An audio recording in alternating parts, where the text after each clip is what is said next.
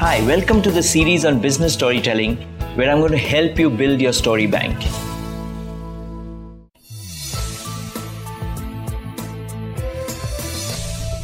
This is based in early 2000 and it's about John Stegner, a procurement executive in a company called John Deere, the company that makes farm equipment, construction, forestry equipment and the works. Now, John Stegner was pretty convinced that the decentralized procurement sort of division or system in the company was highly inefficient.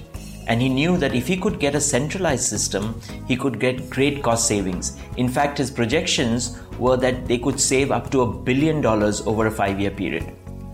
Now, he knew it's not going to be as easy as walking in and making a rational database presentation, because after all, decentralization would mean loss of turf and loss of independence for the divisional presidents. So he decided to use a different approach.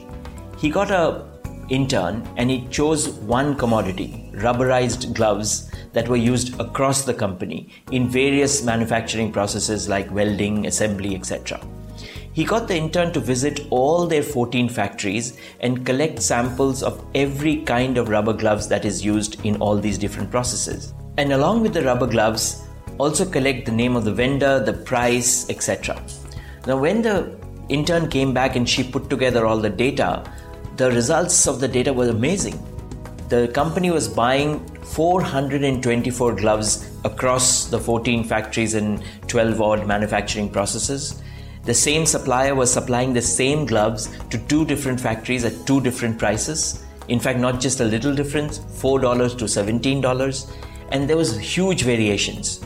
So what he did was he got the intern to actually tag every glove with the name of the vendor, the price, and the factory where it came from.